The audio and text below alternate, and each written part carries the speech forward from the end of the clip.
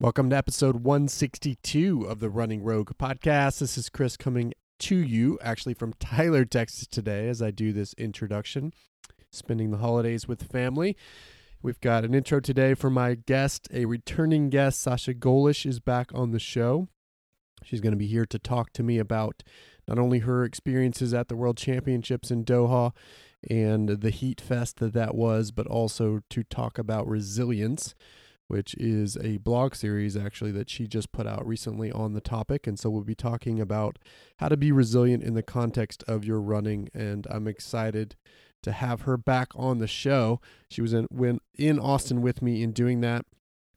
Before we get started with her, a couple of quick things by way of introduction. First of all, just a reminder that you can sign up for the Virtual Rogue podcast training right now through January 3rd. If you go to www.roguerunning.com/podcast training. Talked about that recently on the show with Mary Margaret, who is a current member of that group. Secondly, by way of intro, a little bit of current events. Desiree Linden this past week announced that she will be officially running the marathon trials and then also doing the Boston Marathon right after that in April. So she's got about 6 weeks, maybe 7 weeks between the two races, and she'll be doing both, going for the Olympic team as well as trying to get back on the podium or the top of the podium at Boston. She made a clever announcement with that on Twitter, so I would encourage you to go check that out on her Twitter feed about how she made that announcement, playing on the bourbon is whiskey Larry comment that she made at the press conferences at New York. And so this is interesting, and I've had a lot of people ask me what I think about it and what I think about her chances in both races. And first of all, I'm glad she's going to be racing at the trials. I'm excited about that. I think she's automatically a favorite, and I would put her on my top 3 for finishing there to make an Olympic team. So I think that's good news for all of us to be able to see her racing in Atlanta. And it is no surprise to me that she would also do Boston because she's going to have a big appearance fee to show up there as a prior champion. And so it would be a big pay cut on the year if you didn't actually show up at Boston. She'll have the opportunity to earn money at the Olympic trials, but a Boston appearance fee could be, close to 6 figures for somebody who's a prior champion, and that's going to be more than likely she's going to be able to earn at the Olympic trials. And even if it is less, it's still a big payday to give up walking away from that. So it doesn't surprise me that she's going to be there. Do I think she can compete well in both? Well, I think she can compete well, but can she do her best at both? Probably not. I think there's a new and recent trend of elites kind of doing marathons close together. Sarah Hall tried to do it at Berlin and then New York, ended up dropping out of New York. We had some athletes who ran the world champs and then came back at New York. I think the best example of doing that and doing it well was Roberta Groner, who did well in both events. But I think that's probably more the exception rather than the rule. The marathon is still hard on you, and it's hard to compete at your very best across 2 marathons that might be 6 to 8 weeks apart. So while I think Des can do well at the trials, potentially even do respectably at Boston if she does well at the trials after that, I don't think she'll be able to compete for a podium in both spots. And that's okay, because for Des, it still means she'll get a payday in Boston, even if she doesn't do her best. And then, of course, if she makes an Olympic team, she'll be able to go to do the Olympics in Tokyo. And so that's all good. And I think that this is a good decision by Des, but I don't think we can fool ourselves into thinking that she can, compete at the highest level at both of those races that close together. I think that's going to be very, very difficult to do, as the marathon does beat you up in that way. But the other part of this is that it gives her optionality. It gives her, a decision to make. And as somebody with the experience that she has, she can, I think, make good decisions. And if for some reason things aren't going well in Atlanta, she might choose to drop out of that race and then still be able to go put her best foot forward in Boston and potentially compete for a podium there. So in a lot of ways, this is a good decision by Des, even if it means, I think for certain, that she can't put her best foot forward at both races. It gives her choices, gives her optionality. It also allows her to have the payday that she deserves at Boston every year as a prior champion. And so, I love it from a athlete decision standpoint. From a coaching standpoint, it makes things a little bit difficult, and it's hard. It's going to be really hard to try to peak at both, as I said.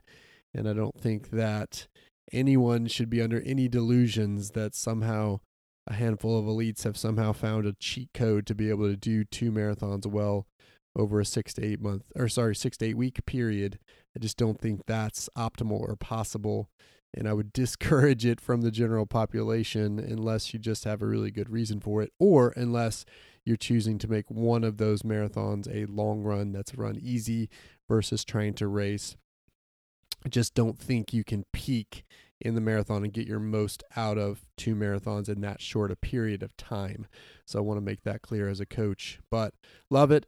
As I said, for Des, as an athlete decision, love it as a fan, and I think it's going to be fun to watch and see how she does in both. And as I'm sitting here right now, and obviously I'll make more predictions as we get closer, I would pick for Des to be top 3 in the trials and make an Olympic team her 3rd in the marathon, which I believe she'd be the first American woman, not sure about the men, she'd be the first American woman to make 3 Olympic marathon teams, which would be pretty awesome. So we'll be watching for that. And as we wrap, that's all I had on the intro. We've got a little bit longer episode with Sasha, so we'll jump right in with her. Here we go. Welcome, Sasha Golish, back to the show. How are you doing today, Sasha? I mean, I'm pretty good. I just hiked Mount Bonnell. What could be better? Yeah, you're in Austin. I'm in Austin again. Which is exciting. Last time I talked to you, you weren't in Austin. We were doing that remotely while you were in Toronto, I believe. Episodes 144 and 145. 144 was me interviewing you about staying fit through injury. 145 was you interviewing me about my first ultra. That was pretty fun stuff. It was really fun stuff. A lot has happened between then and now. A lot has happened between then and now. So let's catch everybody up first before we get to our main topic where we're going to be talking about resilience. First, it's kind of a funny story about why you're here. And I'm happy that you're here, but I'm not sure that you being here for 24 hours just to collect some packages is maybe the happiest of circumstances. So how did we end up in this position? So December 2nd, I went out for a run, ironically the morning before giving a keynote presentation on resilience. And I was going to get a coffee from my favorite coffee shop in Vancouver. And I was trying to be very Vancouverish and not use my car. So I decided to run. And I tripped over my own shoelace and went down, which meant, and I thought I was going to be okay. And I was supposed to race in San Antonio the weekend following that. But on Tuesday when I woke up and I couldn't walk, I was like, I don't think I'll be racing. So I won't be coming to Austin. Right. In the meantime, you'd sent a bunch of packages to my house. Black Friday. I went shopping for the holidays. Because the plan was for you to be here after you raced in San Antonio, and that didn't work out. So you came to retrieve your packages. I am here for my tree gifts. No thanks to Canadian Customs. Well, yes. And just shipping in general. Shipping in general. I'm happy to have you here. We didn't get to have you as long as we would have had you raced in San Antonio, but hey, 24 hours is good enough. And in those 4 days, I kind of figured out 3 other trips where I'll be back. So maybe Perfect. It's exponential time here. So what's going on after the fall? How are you doing in bouncing back? Well, I quite literally bounced off the pavement, so that didn't work out so well. Not well. No, not well. But had some really rough moments. I think that's why we're talking about resilience. Right. A lot of simple, joyful moments too, though. And I think that's kind of what kept me going. I'm officially a doctor now. My thesis is published. Anybody can read it. PhD. That's a big deal. It is. Yeah. I sometimes forget it is. Yeah. Well, you shouldn't. It's huge. And you're teaching now at the University of Toronto. Yep. So a lot of life change. Last time we talked on episode 144, you were talking about training for New York, coming back from the last time you tripped and fell. And there's a theme here, but you didn't do New York. No, I tripped and fell.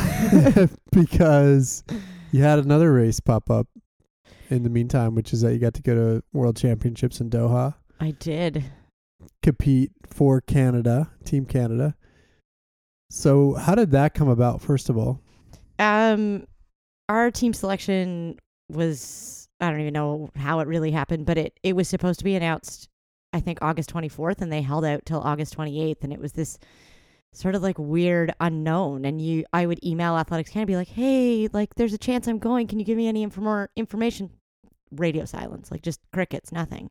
And then all of a sudden you get this email that says, hey, congratulations, you're coming to Worlds. And you're like, oh God, I got to rearrange my life again. A month and a half to prepare or whatever. August 28th, September 28th. So wow. So a month. Wow. Yeah. And that's crazy. I got the teaching job at U of T on August 26th. Hey, by the way, I'm taking 2 weeks off. I've got a vacation to Doha planned. Just popped up. Yeah. I mean, I had told them it was a possibility, so I didn't surprise them too much. So Worlds popped up, which took precedence over New York for obvious reasons. And as we all know, that was an insane day in Doha. It was insane. With the temperatures being north of 100 degrees Fahrenheit. Heat index at least. Yeah, heat index at least. When the race started, and it started at midnight or something crazy, right? 11:59 p.m. 11:59 p.m. So tell us a little bit about that experience. First of all, just how was it in the beginning? Did you feel like you were going to melt into the earth? So it was like walking into a sauna. I mean, it was 45.8 degrees Celsius with the heat index, which I think works out to be 114 degrees Fahrenheit. Man. So, and it was really humid. So the humidex, I think, was 85% when we started, and it dropped down to 79%, which really is not much of a discernible change. No. So it quite literally was being in a sauna. And, like there's a couple funny memories. I mean, they had this like golf cart, hospital cart that was going around and picking up bodies. It was like a zombie apocalypse out there. And at one point I was like, oh my God, that arm's really hairy. I was like, oh my God, one of the medical people's gone down. Oh no. Oh yeah. Oh no. So bystanders were going down. I mean, it was inhumane. And it was, had they waited 24 hours, it actually would have been a very different race. The heat index dropped a lot. The humidex dropped a lot. But I think they felt pressure to put the race on. And they were sort of some extreme temperatures. Like generally at that time of the year, it's not that hot out and it's not that humid out. I did get to see a really beautiful sunrise. I saw that on your Instagram. You stayed up all the way until sunrise. Well, it had quite a bit of caffeine going into 11:59 p.m. What were the precautions the race was taking to try to make it manageable? I think they had some extra water stations, although there was like one stretch that was much longer than all of the other ones to get to water. So we had, sort of odd water stations out there, and there was a lot more hands on deck handing out water than I think you'd see in a normal race. But I don't think anything about that was normal. Unfortunately, there were sponges, but they weren't cold. And maybe that's just, it was so hot that they got warm and they started cold. I think they tried to do the best that they could, but like they were just up against too many variables. And you were up against those same variables, but you had to run 26.2 miles. At least that was the theory. How did it play out? How did it play out for you? So I sort of know the American girls, and they were great. So we were all shoving ice down our shorts, down our bras, and our hats, towels. But what was unfortunate was with 10 minutes before the race, as we went through the kind of microchip area, they made us drop all of that stuff. So that was the one thing I was like, I was really surprised they did that. Yeah, it's actually, and they had this massive fireworks show, and the air quality was really terrible. And I was like, wow, you really helped us out there, guys. Like, and we're in the tent, we don't get to see it, so all the spectators, all 4 of them, get to see it. And then so the idea was to keep yourself as cool as possible. Like, I bought towels there, and our team doctors had ice and everything to help us out. But probably around 16K, but definitely around 18K, I was like, oh my gosh, I'm not sweating. I was like, oh, sports science, I know what's happening. Right. Heat-related illness. Heat-related illness is coming. And so sometime around 19K, I was like, okay, well, let's just test what's going on and see how things are going, and kind of picked up the pace. And I was like, oh, I have goosebumps from my wrist to my shoulders. Like, okay, I'm now moving into the more dangerous sections of heat stroke. And I got to our aid station where our lead sports scientist, Trent Stellingwerf, was, who's also a good friend of mine. And I was like, hey, Trent, here are my symptoms. And he's like, do you need me to tell you to stop racing? I was like, yeah. I'm like, I'm kind of in the middle of this. Can I make it to the end? He's like, no, not at all. I was like, okay. I was like, I'm going to have a moment where I start crying. He's like, yeah, that's fine. Yeah. So he confirmed what you knew already. Yeah. He said, you'll probably make it to 30K, but odds aren't in your favor. I was like, all right. How did you approach it from a pace perspective? So the thinking was like really conservative, obviously, and I wasn't the only one, but I think one of the things that really helped myself and the Americans, and sort of the Canadian team and the American team, was while everybody was out doing a warm up for God knows why, it was hot. You walked outside, you're like, oh, ready to go, already warm. Yep. Good. We were doing our last minute bathroom stops because we were quite hydrated. The number of people doing warm ups was just insane, quite literally insane. And I just remember thinking, like, you're all going to drop. And we all really started as pack. Like, nobody really took off. I mean, the winning time was what? 3:31? 2:31? 2:32. So, like, not a world-class time. Right. And they really didn't pick up the pace probably until 5 kilometers to go. So I think they went out at about 3:40 per kilometer, which is what, 5:55 per mile? 6 minutes per mile? Your math on that's better than mine. I don't do math in running. Yeah. It's one place I protect. So, and then people just, I think because they had warmed up after the first loop, started dropping like flies. And I don't think the pace is what got to people. I mean, it was just the heat. Yep. And so you started conservatively. How much slower relative to maybe how you would have started on a cool day did you start? 20 seconds per kilometer. Wow, which is even more per mile, obviously. Mm-hmm. It's about 30 seconds per mile. Yep. And it still wasn't enough. I actually don't think it was the pacing. I think I would have been like the medic with the hairy arm that went on. I think no matter what I was not going to make it standing. I mean, I think it was just that hot. I don't think my physiology, we're all individuals. I don't think my physiology, and I don't think many people's physiology was meant to do that. Right. So there would have been no circumstances that would have got you to the finish? Not the Humidex and heat index at what it was. Right. I think men's marathon temperature, I would have been fine. It was different. Yeah, it was what, 20 degrees cooler or something Fahrenheit? Mm-hmm. At least 25, I think, or even 30. Okay, yeah. I think 30 with the heat index. Right. And what was it? About 45% of the field ended up dropping in the women's race? Mm-hmm. And so I thought what was interesting that the IAAF advertised that nobody went to a hospital. And that's because they built a field hospital. There was literally a hospital there. Yeah. So there were many. I think I was one of the few that didn't go to the med tent. Wow. I went in there to get water for people. Basically because you stopped before it got to that point. Yeah. You realized what was happening. But your teammates did really well. They did exceptionally well. So what was it like then to go back out and cheer for them? I think it might end up being one of the highlights of my life. Really? Watching Lindsay Tessier finish 9th was magic. It was just so incredible. And Lindsay's a pretty special person because she crosses the finish line and the first thing she said was, "Are you okay?" And I was like, "I'm fine." Yeah. And she's like, "Can I have that water?" I was like, "Yeah, it's for you." Please. Yeah. And I was like laughing and crying at the same time. I was like, I am so underslept at this point. Yeah. And this would have been what, 2:30 in the morning. 2:45. Did you prepare for that at all? Running Like, at midnight? How do you even conceptualize that? You kind of go, this is bonkers. Right. But it's actually 5 p.m. in Toronto, so it's like my favorite workout time. So you just pretend that. Well, I didn't want to pretend that it was sunny because it was already so hot. But you had already adjusted, right? I mean, your body had already theoretically adjusted to the time zone. I was on a sleep program where I was staying up later and later. So it was quite bizarre. I felt like a vampire. So I was sleeping till I would sleep between 10 and 12 hours a night, and I would get up between noon and 2 p.m.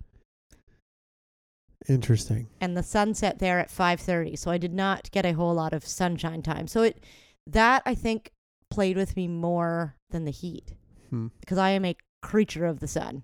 Right. And I felt very stuck in a hotel, and I just, like you're not going out in Doha as a white woman alone at night. Like, way to get in trouble. Right.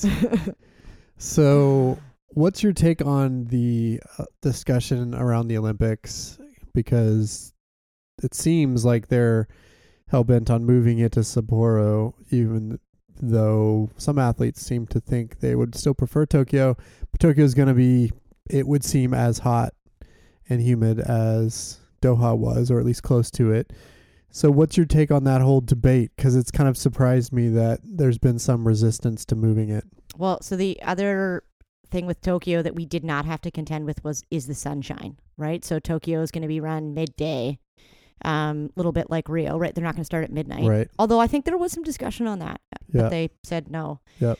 I mean, I think the athletes that are speaking out are the ones that perform well in that weather, and that's great, but I think we've done it enough times now in the heat. Like, we've had Rio, I believe Moscow was just as hot, and now London was pretty hot too, I think, in World Championships in 2017, and then 2019 Doha. It's like, okay, so let's do something new. Now, $100 million to move it to Sapporo? That seems odd, right? A little much. And then I'm like, so don't host any of them, which is horrible to say, but I think at that cost, sport loses its meaning. I've heard some discussion about the idea of moving the marathon to the Winter Olympics, because then theoretically, conditions will be much better wherever that might be. What do you think about that? I think we just need to plan like the Winter Olympics and put events from the start where they make sense, right? You wouldn't host alpine skiing on some concrete road somewhere. Right. And I think, some thought needs to be put into that. Mountain biking's moved. Like, just because the track is in the city, it may not make sense for the road events to be there.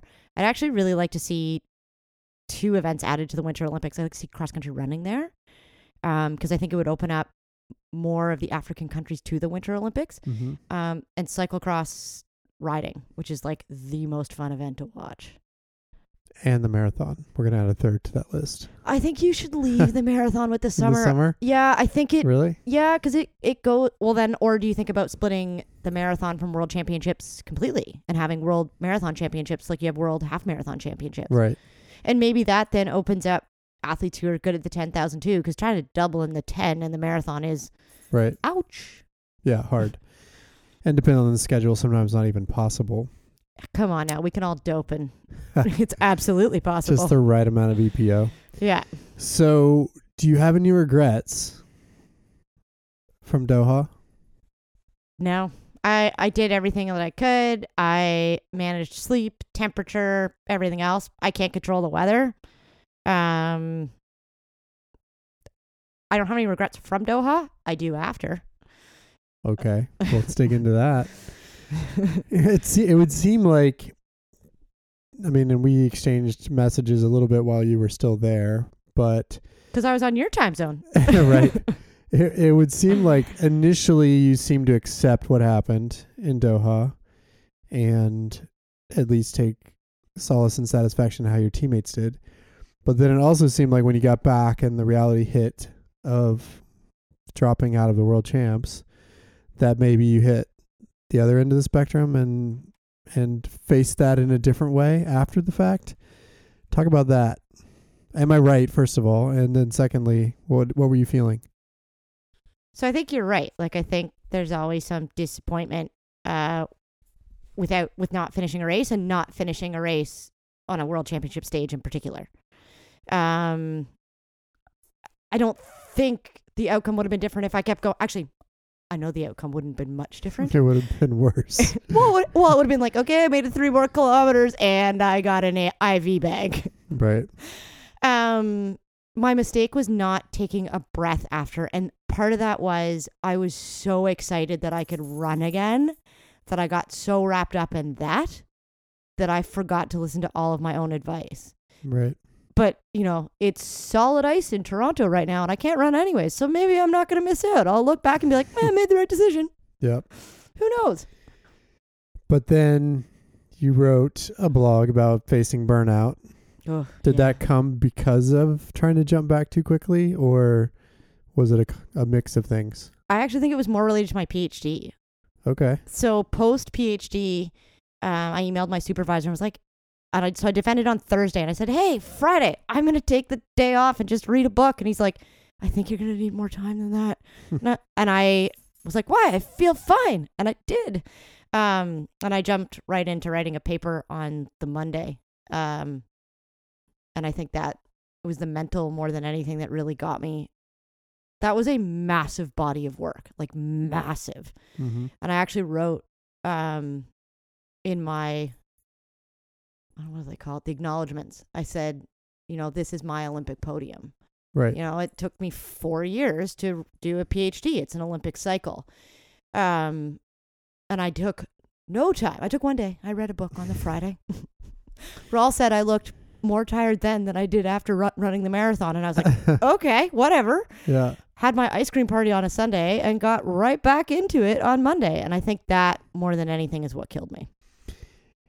And so it also contributed to the physical burnout. I mean, was burnout in your running too?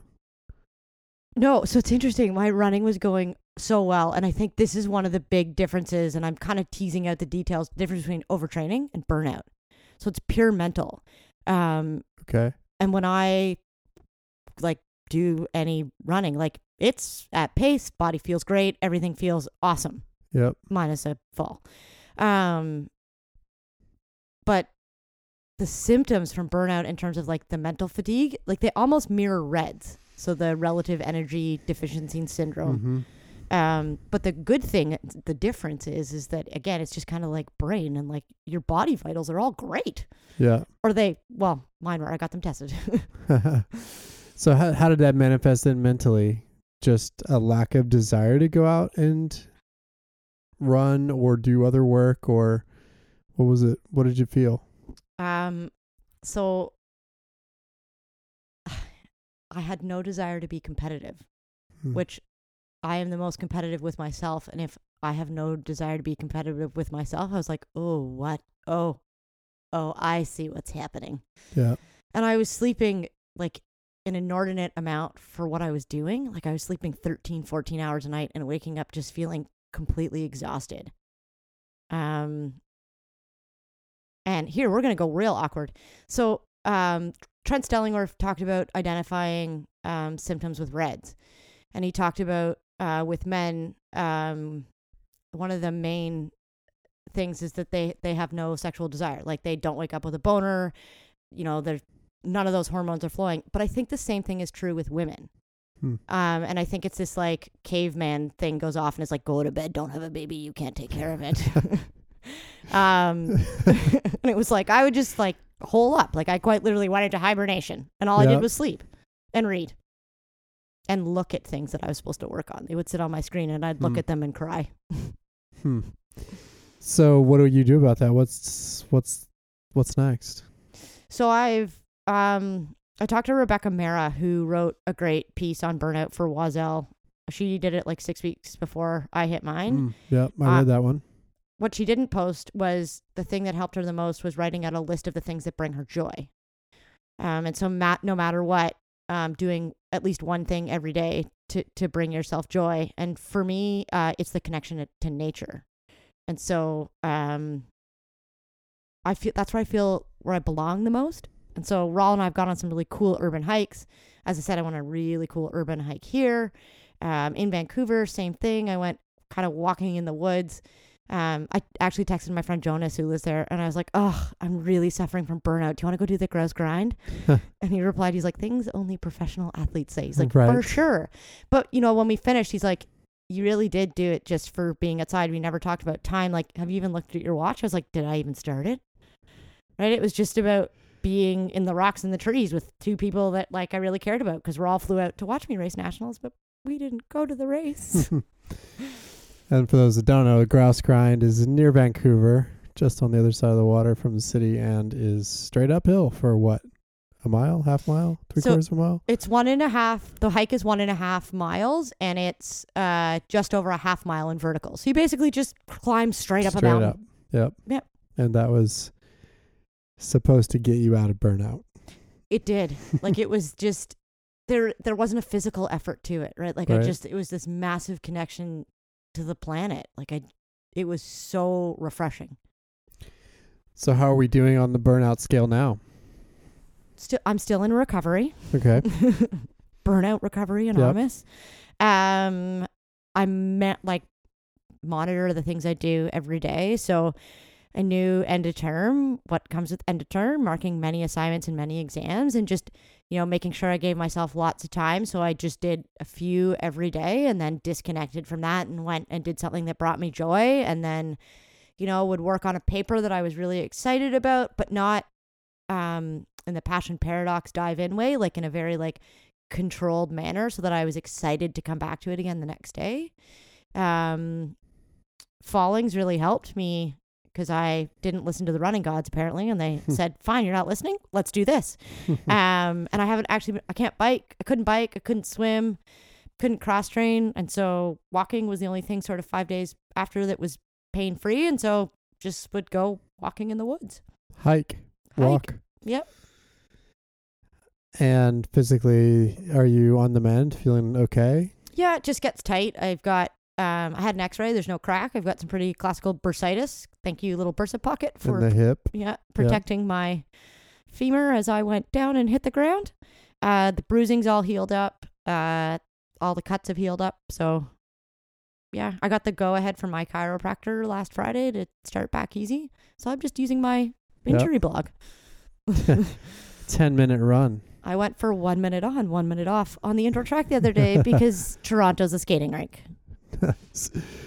We don't get that really here very often. Oh, Thank goodness. But it has been cold. It's going to be sub-zero Celsius here tomorrow. yeah, I'm going to have to borrow some clothes if I'm coming out to the workout in the morning to cheer. I think we can accommodate. One of the things you did while suffering, maybe I should say recovering from burnout, was write a blog about resilience. It wasn't just a blog, it was a 7-blog series. Raul. So you had some extra time on your hands and you wrote a blog. I actually wrote it before. Really? Yeah, I wrote most of this 7 series before I wrote the burnout blog. Interesting. Yeah.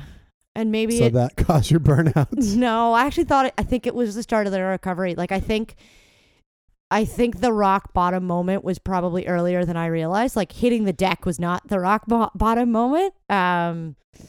Maybe crying when the Lion King came up on screen on the flight out to Vancouver was the rock. I don't know. Yeah. Yeah. Okay, so why? Why the resilience blog? Or blog series, I should say. I actually wrote it for the students that I'm working with. So I work in a really challenging faculty. So I work in engineering, and I work in the engineering sciences division. And it's like putting engineering on steroids in terms of theory. And we're really horrible to the students, to say the least. There's a lot I'd like to change. But we had a student death. Actually, the minute I started my race in Doha, a student committed suicide. And I spoke to the students when I came back about not finishing my race and resilience and those low moments in terms of our mental health and wellness, and how important it is to reach out and to be resilient when you're feeling down. And so it was inspired by the students that I was with. And going into exams, I wanted to give them something back because they gave me something all term. So you did it for the students, but where did it come from? Like, where did your perspective on resilience come from? A lot of conversations in studio with the students. So we have these groups that we sit down with, 20 kids every week. And, two students in particular really helped me tease out my thoughts on it. So one student had an unfortunate slip and she got a concussion, and she went up against so many different barriers at the university in terms of accessibility services and wanting to come back to school and getting sick again and just not being able to. And she wanted to drop out of the program at one point. She said, like, what can I do to not do this? And I was like, how badly do you want this? And she's like, really badly. I'm like, then be patient. And then, another student who just asked me how I worked through kind of the moments of not finishing world championships, but coming to school and smiling all the time.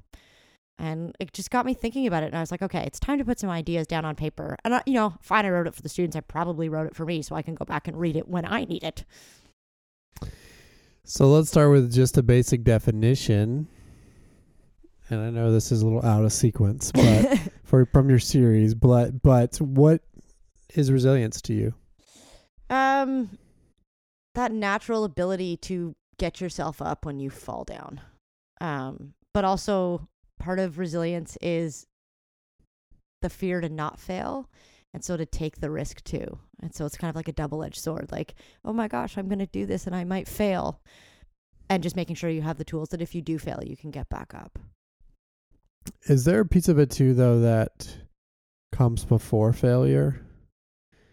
Like I think about the tough stages of a marathon as an example. Yeah. And you might be in a dark place at mile 22, but sometimes you might also show resilience in that dark place and still manage it well and fight through those moments and get to a good place anyway.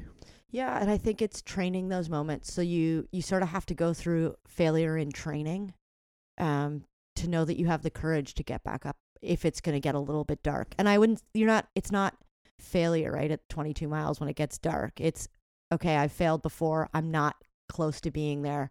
I got to push through and go. And I know I can push through and go. So one of the things you say, now going back in sequence, in the first part of the 7-part blog series is this, which is that what makes me resilient is not my ability to cope or manage these events. It is the lessons I learn from these setbacks, the strength I gain from the rebound. I thought that was an interesting way to put it, because I do think we often equate coping and resilience. Why are they different? I think coping is a strategy to not deal with what's going on. And I think sometimes you have to be able to do that, right? Like dark moment in a marathon, you have to cope so that you can keep going and find the positivity where I talk about resilience, this idea of sitting with the sadness. And it's kind of the sitting with the sadness where you can tease out the lessons and you tease out the little things that didn't work, but also lets you see the big picture of the things that really did work. And I think that's what helps with the rebound.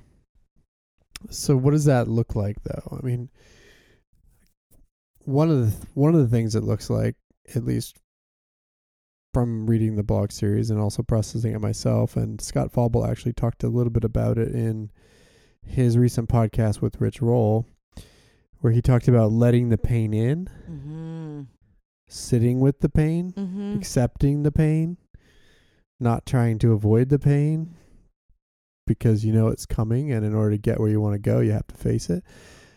And so I think that's a little bit of what maybe you're talking about there, which is instead of avoiding the feelings or the pain or the challenge or the frustration, anger, all the things that might come with a difficult situation, just letting all of that in, letting yourself sit with it is a part of this, not speeding past the darkness. Yeah. So what do you think about that? Yeah, I guess I don't like to call it pain, and and maybe that's just my perspective, and it's I don't know why. I guess I just try and be a little bit more positive, or I just don't want to I don't want to equate it to something that some people have no control over. I don't know, but I think it's embracing that and being almost excited for it to come too. And maybe it's that shift in how you perceive things. I think Kelly McGonigal's done some really cool research on it, particularly with stress, how stress is probably the number one killer in the world because it causes all these different things, like cancer, heart disease, you name it. Right. But that if you reframe and have a different interaction, that the chemical release that you get in your body, and maybe that's it. Maybe there's something to that with embracing the pain so that you can have a different chemical release. And that's part of the resilience. Embracing the suck, as we say. Oh, I have that t-shirt. I mean, you can call it what you want. I mean, either way, it hurts, right? I mean, call it something good, bad, and different. Sure, it makes me cry, so same. It hurts. But one thing that I've found in racing is that, and I was talking about this in front of a group in Dallas this week that was prepping for the Dallas Marathon. I was saying that one thing that's a little bit of a paradox of racing is that when you are in the dark places and it does hurt, if you slow down, it still hurts. Oh, God. If you go faster, it still hurts. Yeah. If you don't go any different pace, it hurts. So no matter what, it hurts. And in some ways, it hurts more when you slow down because then you're out there longer and experiencing it longer. So you might as well push and lean into that pain because then you'll get through it a little faster. That's how I learned how to climb hills, or cycling. Yeah, I mean, one of my mantras in races before has been when it hurts, push harder. Right. Using pain as a signal not to slow down, but to actually pick it up because either way it hurts. Yeah. Either way it hurts. Yep. So you agree? Yeah, totally. So you said in that sort of same thread of this first kind of blog in the series, it's about sitting with the incident to absorb the effects, negative or positive, so your body and brain are stronger when you return. So is that what we're talking about? I think so. I mean, it's really uncomfortable to be in pain. And maybe that's it. Maybe we need to shift our focus that the pain that's entering is discomfort and not chronic pain. Yep. And embracing that discomfort and kind of figuring out where it is, why it's there, kind of doing put your journalism hat on and read a little article about it with yourself. Right. To really learn from it. Yeah, I mean, some of it I think is just acknowledging, and not just acknowledging, sitting with it, but also naming it. Mm-hmm. And it may not be pain in a race, but it could be whatever the circumstances that you might be struggling with, just acknowledging and naming and saying out loud that this is hard. And this is challenging. Yeah. And that's not necessarily a sign of weakness. It's just a sign of in some ways, preparation. I actually think it's a sign of strength. Right? It takes courage to say, this hurts. This is a challenge. This is scary. I think that actually takes more courage. And I think it's the opposite when you do it. I think it's a sign of weakness when you kind of pretend it's not there. Yep.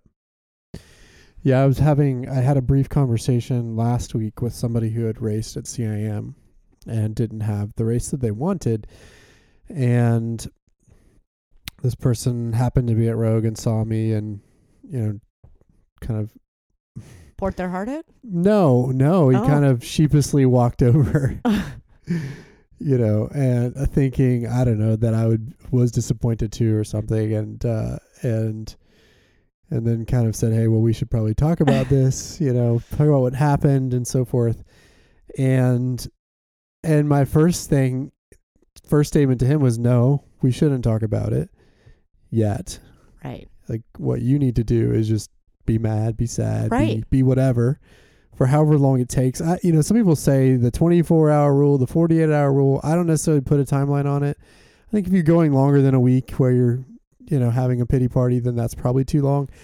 But sometimes it takes 3, 4, 5 days to process emotions of a bad result or bad's probably not the right word, or of a result that you know was less than what you wanted.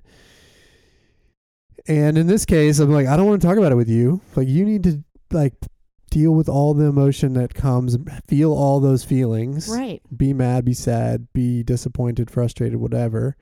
And then, you know, next week, if you're ready, we can talk about it, because logic tells me that there's a lot to learn and there's a lot to be excited about from this one, but you're not ready to hear any of that. So right.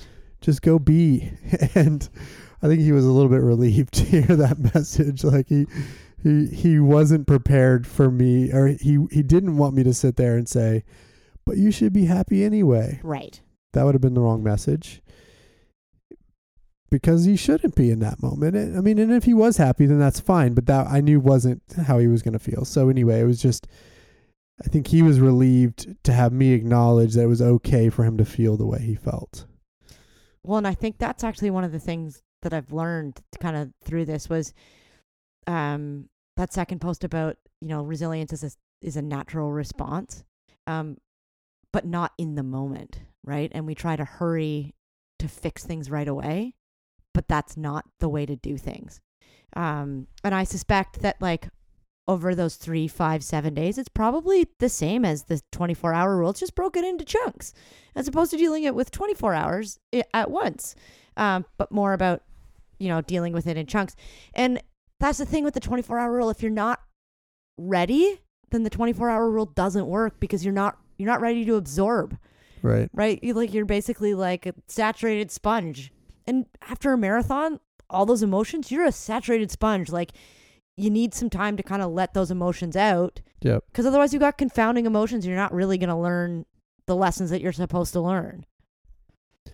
So in your second blog of the series on what you actually talk about what is resilience, you have a quote from David Isaacs, who I guess is quoted from the Journal of Pediatrics and Child Health. And he said, resilience is the ordinary human adaptive response to tragedy. Not extraordinary. It is a lack of resilience, which is abnormal. People also need time to heal, preferably with the help of trusted friends or family. Some may need professional help, such as cognitive behavioral therapy, psychotherapy, or family therapy. Rapid debriefing after a traumatic event, which some used to advocate, has been shown to make things worse. Mm-hmm.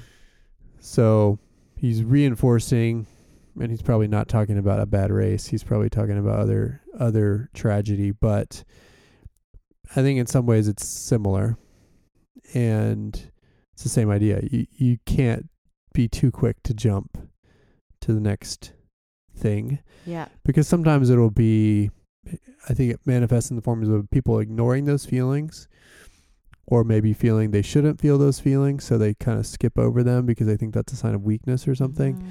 I also think sometimes people are quick to want revenge or another shot, so they start to plan the next race that they're going to do to try to get back what they didn't get. Or they say, I'm never doing that again. Or they say that. Right?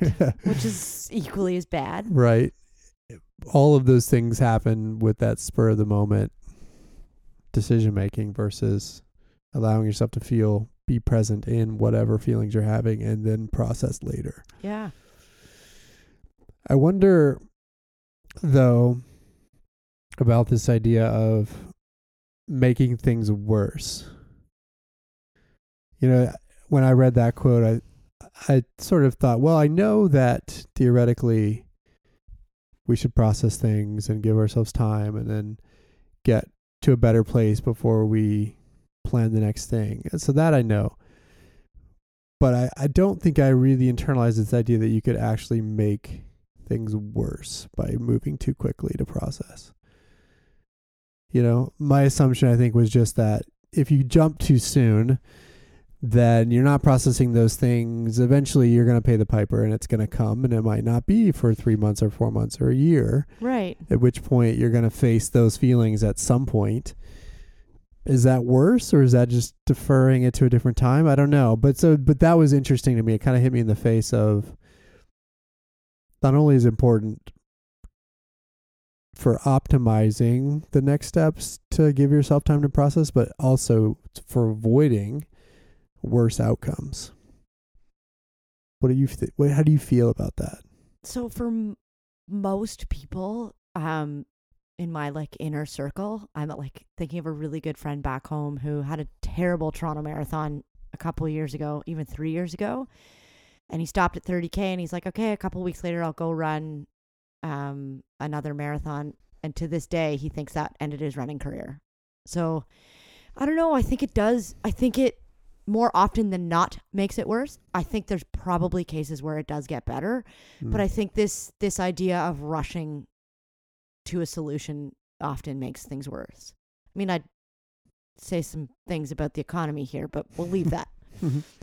So, the other thing I think I realized in reading your series is that resilience isn't just about resilience through hard times. I think there's also a form of resilience that's important through good times, through good outcomes. Yeah. That I think I knew at some level, but hadn't really equated into this topic of resilience. Because, you could have a good outcome. You could have all the feelings associated with that. And I think in those same moments, there's a rush to try to get to the next thing. Yep. Which, in your case, led to burnout. A total burnout. Right? Yeah. So while you were celebrating this amazing accomplishment of a PhD in ice cream engineering, you didn't process that moment the right way and therefore jumped quickly back into another paper, ended up in a dark place, or at least a burnout place because of it. So anyway, my point here is that I think this concept of resilience comes in both circumstances, not just in good outcomes, but also bad outcomes. I think, or not just bad, but also good. And I don't know if I've talked about it before or written about it before, but like learning the lessons from when you have success, because how else are you going to have that same success again? Like you have to learn the lessons from that, or you can't repeat those either. I think I didn't think my PhD was a big deal. That's what got me. I didn't really think that defending my thesis was, and I think part of it is that you get this 30 days of revisions that you have to do. So it doesn't really feel like it's done. And then it's another like 4 months till they technically publish it and you're technically done. And so maybe it was just this like, it's not like racing or other things where I've done where there's finality. It just kind of dragged on. And maybe it was like getting the emails to be like, you're graduated and this, that, the other, that brought out the emotions. Like I'm still working through that, but I also need to sit and learn the good things I learned from my PhD so I can actually move forward and write some papers, because I did publish that. And I'm kind of, I'm sort of at the point with this one paper where I'm like, okay, I need to clean you up and publish you. Like, what were those things that I did at the end of my PhD to clean it up so it could be published? Yeah. Yeah, because resilience is a concept to me that in some ways knows no bound of time. Resilience is endurance over time, is the ability to maintain, be stable, be strong over time, which means that it transcends a good moment, a bad moment, a peak, a valley, and ideally kind of levels those things out for you.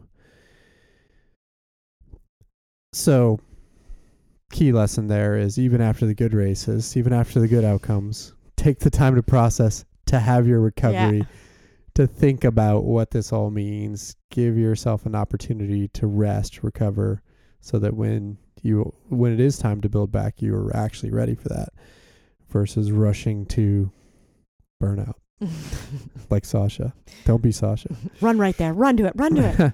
So another part of your series was sort of talking about what resilience is not. And so I wanted to call out a few of the things you mentioned in that part of the blog. One of the things you mentioned is it's not about eliminating challenges. Mm-hmm. And I think that's kind of a fascinating point, because I think some people equate those things. If I can just avoid the pitfalls, if I can just avoid the pain, if I can just avoid the suffering, the whatever it might be, then I'm resilient. Because I, didn't have to face it, or I had to face it less than it would have been had it really been a thing. Right. And that kind of goes back to the point about accepting the pain. But And so, like with a marathon, just as an example, you're not resilient by training to make it not hurt. Right? If it didn't hurt, you did it wrong. Because there's something wrong, right, in that situation. Yeah. So talk about that point. Well, the only way to get better is to be in that place of pain and discomfort, right? Like back to the marathon, like going through interval training. Like if your intervals don't hurt, you're doing it wrong. Yep. And same thing with the long runs and everything else. Like fine, recovery runs are not supposed to hurt. Like they're supposed to be the recovery runs. But Truth. It's those moments of, these are the moments where I'm supposed to stretch and gain strength and gain, embrace the pain, embrace the discomfort so that I can actually be better, right? Like I look at resilience as a process. And so part of that process is growing through it. Resilience isn't this static line. Resilience is, in a sense, always climbing, no matter if you're having success or failing. Like I think resilience is supposed to be the steady ladder through your life. And you can train it, is essentially what we're saying here, right? You can train it by facing challenge. I think that's the best way to train it. Someone said to me on my blog, I completely disagree with you. I don't think you can train resilience. And, that gets back to mindset, like Carol Dweck. And I'm like, I think first you got to start with mindset. And I think you got to open yourself up to recognize that, yeah, some people might inherently be more resilient and you might have to work a little bit harder, but we all have to work at it. Yep. I think I shared this quote with you on Facebook, but I saw Brene Brown here at the University of Texas. She did a talk and it was pretty awesome.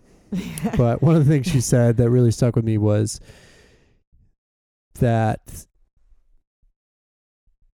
people need to realize that fear and courage come together, essentially. Mm-hmm. That, courage is not the absence of fear. And then, in fact, having courage means that fear is present. And yet, oftentimes we beat ourselves up for being fearful because we think that's a sign of weakness.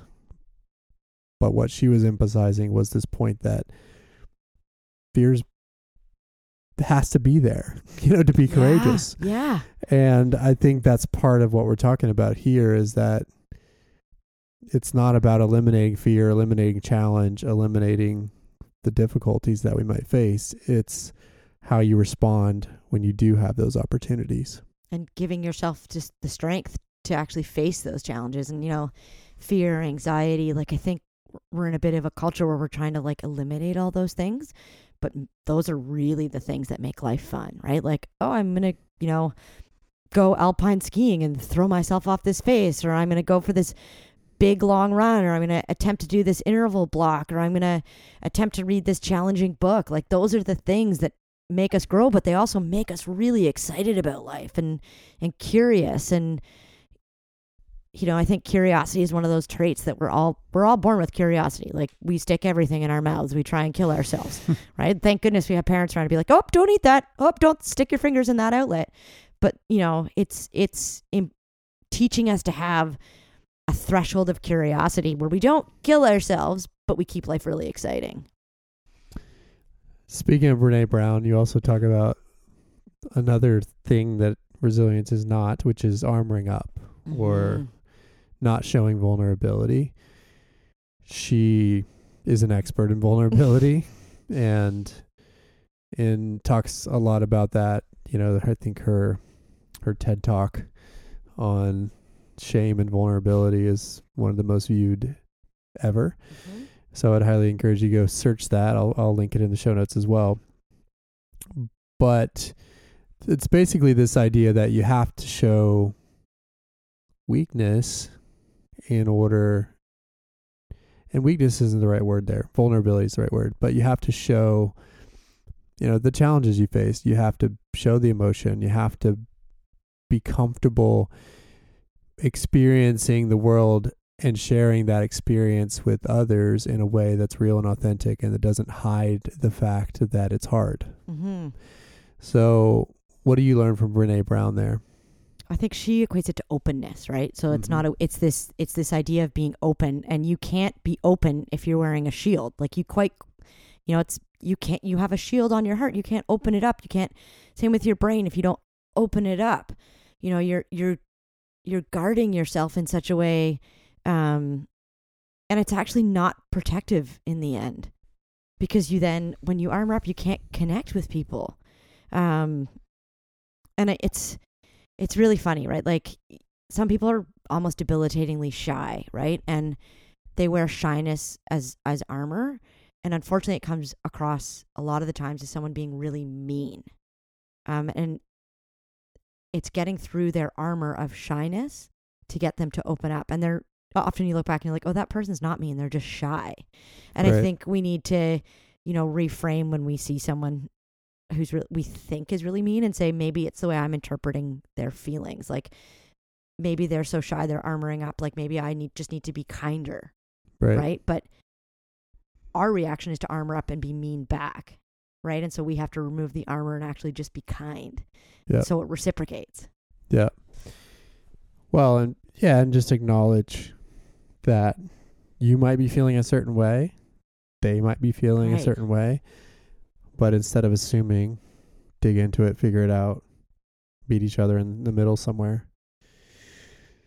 So let's talk a little bit about what to do, how to show resilience. You have a whole dedicated blog on that as well in the series, or tools. Community and connection at the top of the list. That we know well at Rogue, as that's a pillar of what we do here, surrounding yourself with people that are in it with you, that help you through it. What does that mean to you? So it's actually my sign that I'm not better. And so I'm actually quite afraid still to connect with people. I'm afraid to bring my burden of what I'm going through into their lives. And it's a good reminder for me to check in, to be like, nope, you're not ready, and you're not better in a sense, and you're not through this yet. Because you're not ready to basically share the journey with others. No, I don't want to burden people with it.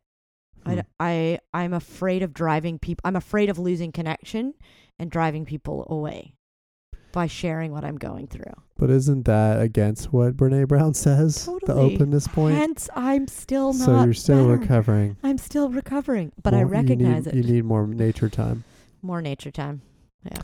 That's fascinating, though, because it's a little bit of a double-edged sword, right? It's like you need community to recover, but Mhm. you're not willing to enter the community to recover. Yeah. So what do we do about this catch-22?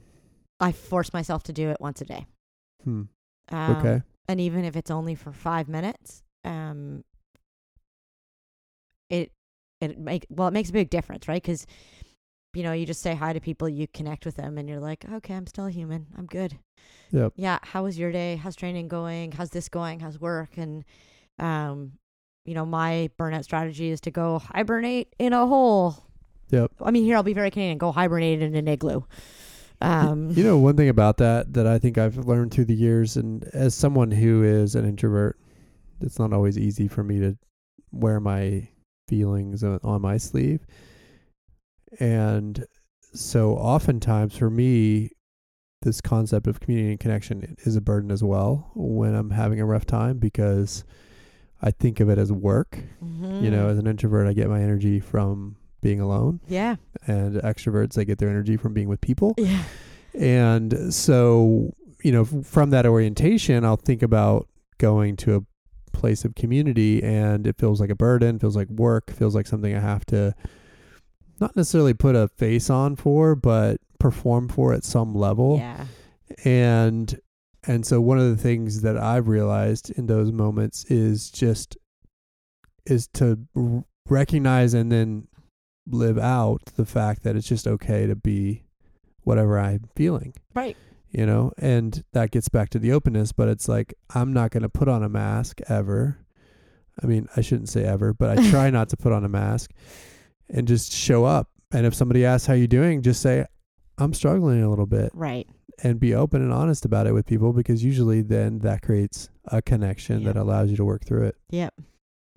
So, I'm looking at your furry monster lying on the floor. My dog. Your dog. I must have some spiritual connection with animals, dogs in particular. So my community connections actually first came walking in the woods by my house. There's a off-leash dog park. Yep. And I would go at primetime dog walking time. Why? Because I got to see all the furry animals. A few of them tried to come home with me, which was great. Maybe not for their owners, but good for me. But it actually got me talking to strangers, which I don't like doing. But it was this connection through dogs, and it was sort of this alone time, but with people time. So I, mostly was in the woods, not alone, because I'm with all these people out walking their dogs, but I could be that introvert in my own head. Yep. And then really I'd get dog hugs, and those are the best. The dogs were your community. The dogs are my community. That's awesome. But yeah, I mean, the point being, yeah, there may be a moment when you just want to be alone and face your own feelings and emotions, but then you got to force yourself out of it and be okay with being real. Yep. In those moments, so that others can help lift you up versus avoiding it, which also means, by the way, talking to your coach about these things. Yeah. If you have a coach, and say, hey, this is how I'm feeling. Yep. I'm really struggling. Don't try to hide it. Yeah.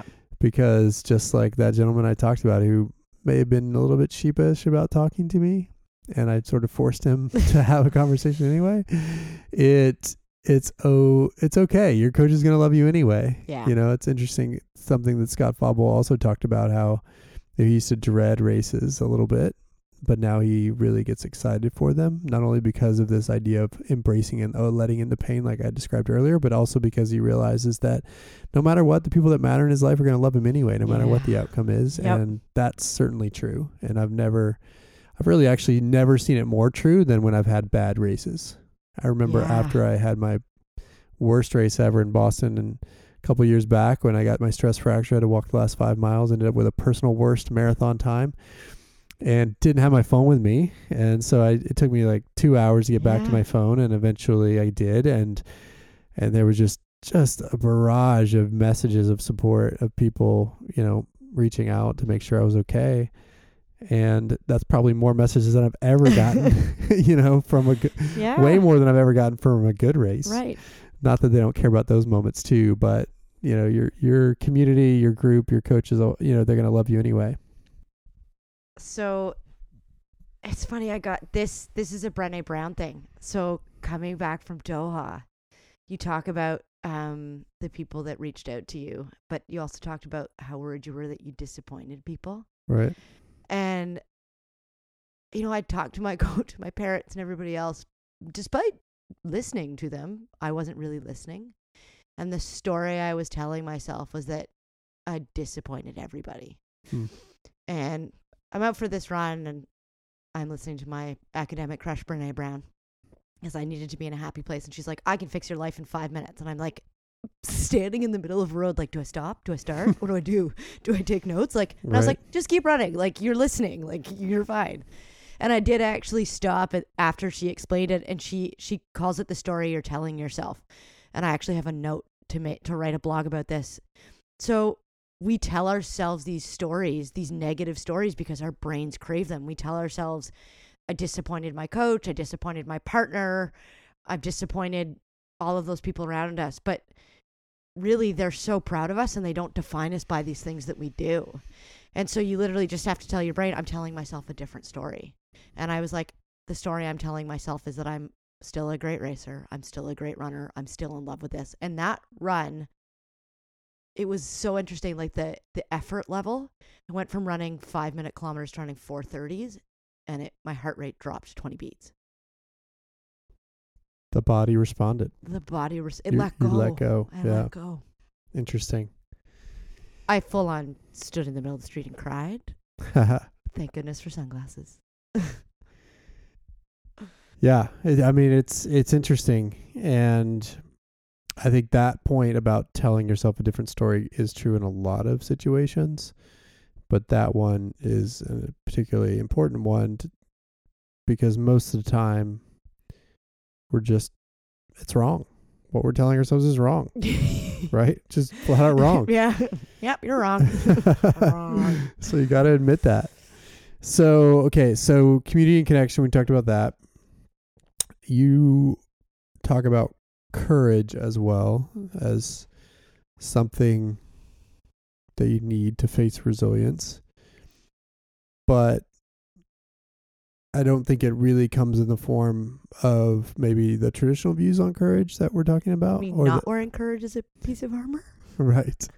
Don't let the arrows deflect off. So how would you define courage in this context? So in this context, courage for me was taking off the armor of letting people down. It was almost an easier story to tell myself. Or not just it was an easier story to tell, it was easier to process, but it also like you can shield up and shield in. But I wasn't listening because I wasn't open to all those people who were actually talking to me. Yeah. So courage was not being afraid to actually listen to people. Courage was not being afraid. So one of my fears is that I don't actually have the ability to run, that I'm not actually a runner. That's just this magical gift that's come into me. And that could go away at any moment. time. Yeah. And I guess I kind of like wear this armor idea of, oh, it's gone. And it takes courage to admit that I've actually been the person that's done all this work. Like that for me is courage. And courage is something very different for everybody else. But that's that moment for me of being vulnerable, of being like open to the things that I've done. I'm much better off at closing off and pretending that they didn't happen and just being like, I'm going. Yeah. I think there's also courage and also admitting how you feel.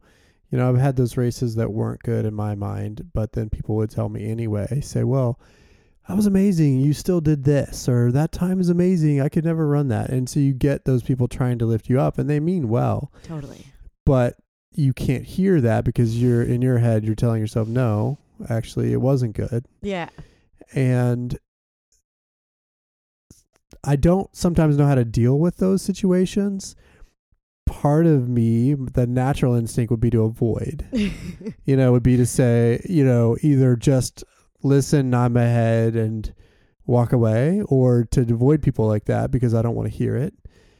But I think the better approach is actually to say, I appreciate that comment, that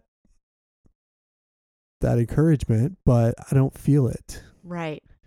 And just be open and admit that you can't accept that, even if it's coming from a good place. Now, the worry I have in those situations is then you're going to make them feel bad. Right. But I think the more likely scenario is that it would open up a real conversation where they could truly understand and then support you, perhaps even better than just throwing platitudes your way. But I think you reframed the conversation. I think we're often quick to jump and say, I don't feel that way, as opposed to starting it with, thank you for the compliment. Thank you for the encouragement. Like just by saying thank you and acknowledging that they're trying to do something with good intent. Right. But then we often get defensive and we forget thank you. And so then they'll get defensive because we've been defensive and it's just, but if you open it up, it takes courage to say, thank you. I don't feel that way. Right. But you can armor up and just be defensive. Right. So it's being brave, right? And saying, but I'm not ready to feel those things yet. Right. Right? Instead of saying, I don't feel those things, it's courage and bravery to say, I'm not ready. Right. So that's courage. Courage is being vulnerable. Courage is being open. Courage is being honest with yourself and others about how you actually feel. Courage is not throwing on the tough face and skin and shield and just hiding from it. Yeah. Which is, I mean, and some people are probably thinking, where have Chris and Sasha gone with this? But it's important. Yeah. It's important. The reason it's important is because unless you can process those, and you can take this to life, sure, but I think for the most part we're talking about running failure, right? Unless you can process those moments, they might carry with you for a long time.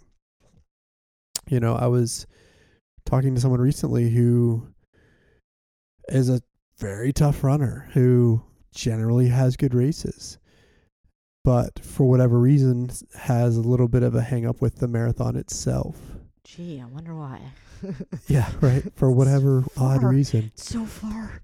And in spite of being successful at other distances. Right. And I think part of that is because of bad experience associated with a story that is now being told to herself that she's not good at that distance versus the real truth, which is that she's a badass runner who does all the work and who's ready to go crush any marathon if she believes.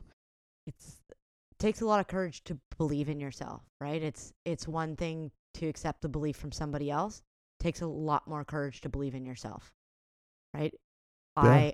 I can give all the advice I want on how to not burn out. It takes a lot of courage to follow my own advice. You're working on that. I'm working on it. Struggling, but working. I'm not on the struggle bus. I'm working. And this podcast is a part of it. We're sharing. We're being open. I just want to crawl under a blanket and hide. So you mentioned two other things. Curiosity. I didn't expect that one on the list. But I think if I could try to paraphrase what you're saying there, it's curiosity about learning from the experience, essentially, that you're talking about. Trying to, just like we talked about earlier, dig into the experience, channel it, be curious about how you're feeling, be curious about how you're processing certain things, and then through that curiosity, be able to get to deeper lessons. Is that fair? I think it's also about being curious in different areas of our life. Sometimes you just need to go on a separate adventure from running to get yourself out of the mental hole another way, and then you can come back to it. Sometimes it happens through running and through something curious that way, but I think it's also about exploring different things. And I think that gets back to like different challenges, right? So you can kind of avoid a certain challenge in front of you, tackle another one in a tangential way, which gives you the strength and the courage to come back and face the challenge in front of you. So is that related to your curiosity in nature? Like exploring those experiences that draw your interest right now? Yeah. So I think, I'm gonna approach training very differently for the next couple weeks. Yes, I have to come back from falling on my hip. But I think before falling on my hip, one of the things I wanted to play with this winter was going out and spending like big blocks of time, like 6 to 8 hours on a trail. So you're not going to run the whole time. You might just walk, or like, I think I'm going to get a fat bike, and go like fat tire bike, no shocks, right? Snow crunching, or ride my mountain bike on like trails that will accept it, but just doing sort of stoking the fire in different ways. Mostly because I'm really excited to try that and do that. I mean, it's going to have a training effect. May not be the training effect I want, but I think it's going to be a good training effect no matter what. That makes sense. I also think there's a piece of this which is being curious about different ways to not manage, but to process whatever you're facing. Mm-hmm. And so you may not know how to get out of it. And it's going to happen in a race. You may not know how to get through a negative space in the race. But what you can know is a few things to try. Yeah. You don't know what's going to work, but you can know a few things to try and pull something out of that quiver and say, all right, let's try this. Right. And, for me, that might be, as I've talked about on the show before, counting to 30. Sometimes that helps dissociate from whatever I'm feeling. Just the simple process of counting to 30, knowing that I can survive anything for 30 seconds. But sometimes that doesn't work. Right. I'll tell you, I was in a really dark place this weekend in my race. We talked about it earlier at the end, and I put myself there intentionally. Like that was the plan. It was, okay, Chris, you're going to race hard. You're going to go to the well early. You're not going to follow your normal, very prescriptive and cautious race plan structure. You're going to instead focus on racing and trying to hopefully, by getting out strongly, cause some pain and consternation behind you in the field. That would give me an advantage. And so that's what I did, knowing that at the end it would be rough. And it was rough, not just because I went out too hard, but also because the conditions on the back half of the course were even worse with a headwind and the massive hills that come with that course out at Decker. And I remember at one point trying the counting thing. And it was like, well, it's not going to work today. Nope. I was too far out from the finish. So it just wasn't working. And so then I just went to other things. And one of them, oddly enough, just that came to me was watching the runner in front of me, Dominic, who I train with all the time. And I was just... I sort of became intentionally hypnotized by his stride and flow. Cool. Which was better than mine. At least I felt like in the moment. And so I was literally watching his form because he has he has good form and a nice high back kick and all this other stuff. And so I was trying to be like Dominic. Yeah.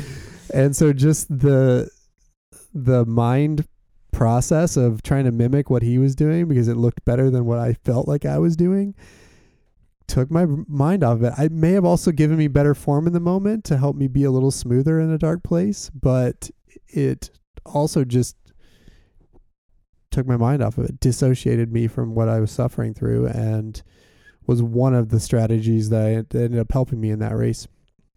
I've never done that before in my life. I don't even know where it came from, but it was just it was just like, I need to try something to see if it helps. And for whatever reason, that helped on that day. And so anyway, I think that's part of this curiosity is if you're processing something that's hard, you don't have to know what you're going to do to get through it. All you have to do is try something. And if that works, latch onto it. If it doesn't work, try something else. I have a question for you. Okay. Were you excited for this challenge and this sort of like anxiety kind of situation you were going to put yourself in the night before? I was very excited about it. Yeah. So like that's curiosity. I was very excited about it. Yeah. And I knew what I was getting into, but people asked me like, oh, it's Decker, it's going to be hard. And there were things on the line. I'm competing in this race series called the Distance Challenge, trying to win. And so, yeah, no, I had a plan.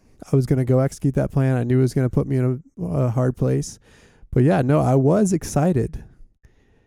A little bit fearful too. That fear came more as I got closer to the start time. But no, it was exciting. And that fear's the normal, natural courage. Yeah. Like I'm going to put my courage on and go. But I think that's why we come back to it. There's also, I think, a part of it is that, and I can, I guess, take credit for this, but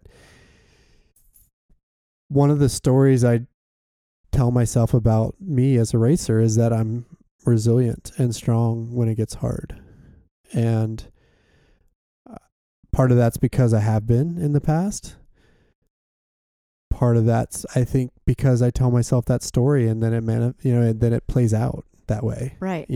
But if I had this story that, I fold hard when it gets hard, then that wouldn't work either. So, I knew that it was going to get hard, but I also knew, or at least the story that I tell myself is that I'm good when it gets hard. Like I can manage it better than most people. And I don't know how real that is. Like, I don't think there's anything innate in me that makes me stronger than maybe someone else, but it's just a story that I've owned. So I was ready to execute my extremely aggressive plan because I told myself, you know what? You're going to be strong even when it gets hard. And that may have just been a story, but it worked. Story we tell and ourselves. And then there were other things like mimicking Dominic's form that helped too. Sounds like it's beautiful. I got to come watch this. Will I see him tomorrow morning? No, you will not. So the last thing you mentioned about resilience or being resilient is commitment. What do you mean by that? Just not giving up. And you say, your story of you're resilient in races and you're tough. So that's the story that I told myself for a long time. How do I know I'm burnt out? I forgot that story. And,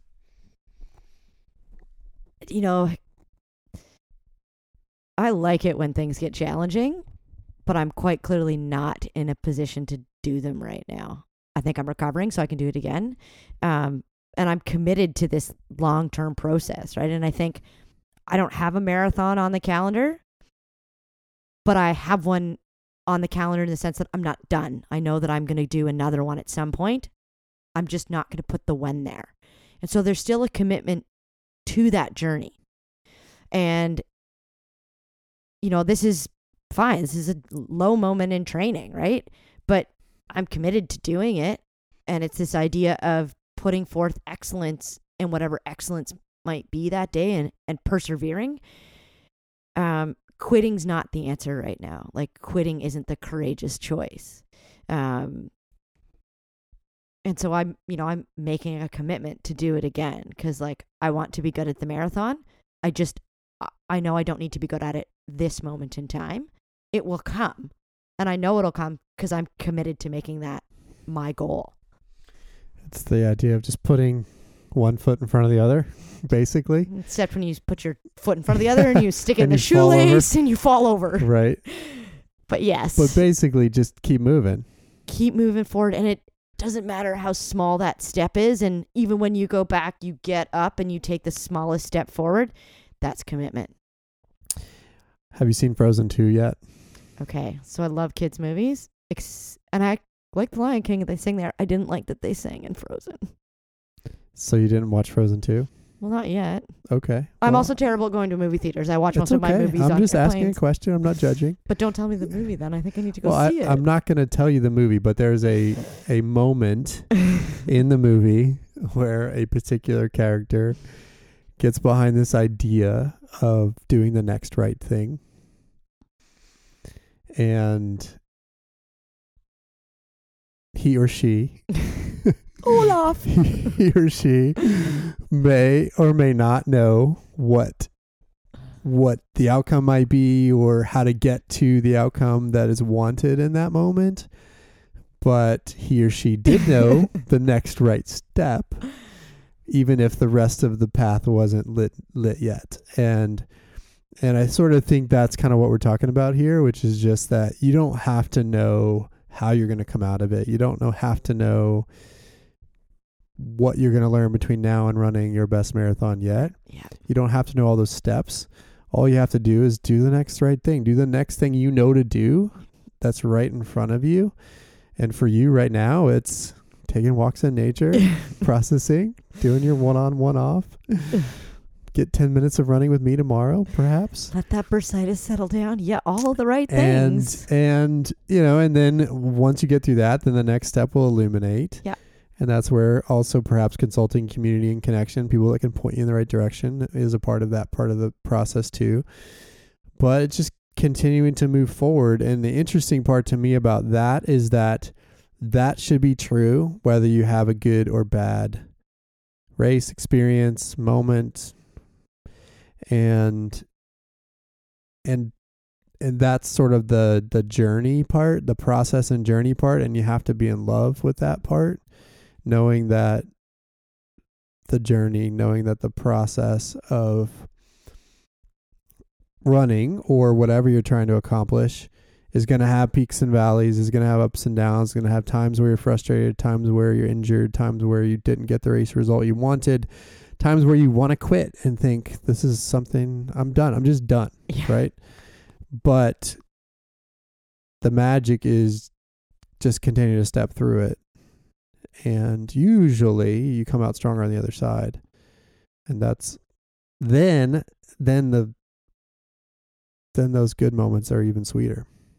Yeah, it's like our relationship with running it's like a marriage, right? Like, I'm in love with my partner all the time. I may not like him all the time, right? Right. But recognizing those moments where I still love you, I just don't like you right now, right? And running, Right. I love you, I just don't like you right now. Yep. But it's separating that love and like thing, and so that you can have those dislike moments, but not shatter something and not ruin something that's so good. Because running is so good and so joyful and beautiful and filled with courage and strength and bravery. I'm not willing to throw it to the flames and ruin it because I dislike it at times. I'm totally in love with the process. And I think that's what this commitment piece is about. I love it. So, for those that are still listening to our we go so long all the time. circuitous story here about resilience, final takeaways? Be in love with what you do, and find a community that loves it in a way you do too. I like that. For me, the message is just keep moving forward. I think that's resilience, is just continuing to move forward regardless of what happens. Yeah. And usually if you do that, it means you'll certainly hit some valleys along the way, but the peaks will be worth it. Totally worth it. And for you, I certainly hope that's true. I know it's true. Thanks. Just get the Jewishness out of me and get me to stop falling. Stop falling, Sasha. Just stop falling. I really am trying. Actively try. Tie your laces differently. All right. With that, Sasha, thanks for joining me in Austin to pick up your packages. This has been a pleasure. And happy Hanukkah. Happy holidays. Holidays are better because I'm here.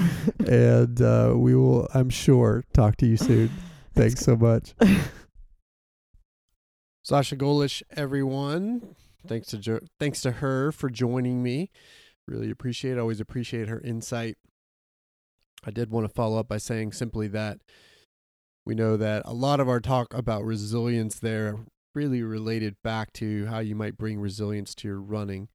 But I know that there is obviously some natural carryover to how you might be dealing with resilience in all parts of your life. And I just want to make sure that we mention and that that Sasha and I are not mental health professionals. So if you're dealing with deeper challenges in your personal life, please do seek the advice and counsel of a mental health professional to work through that. This podcast is certainly not a replacement for that. So with that as a final note, we'll wrap it here. Thanks as always to you for listening. Happy holidays to everyone.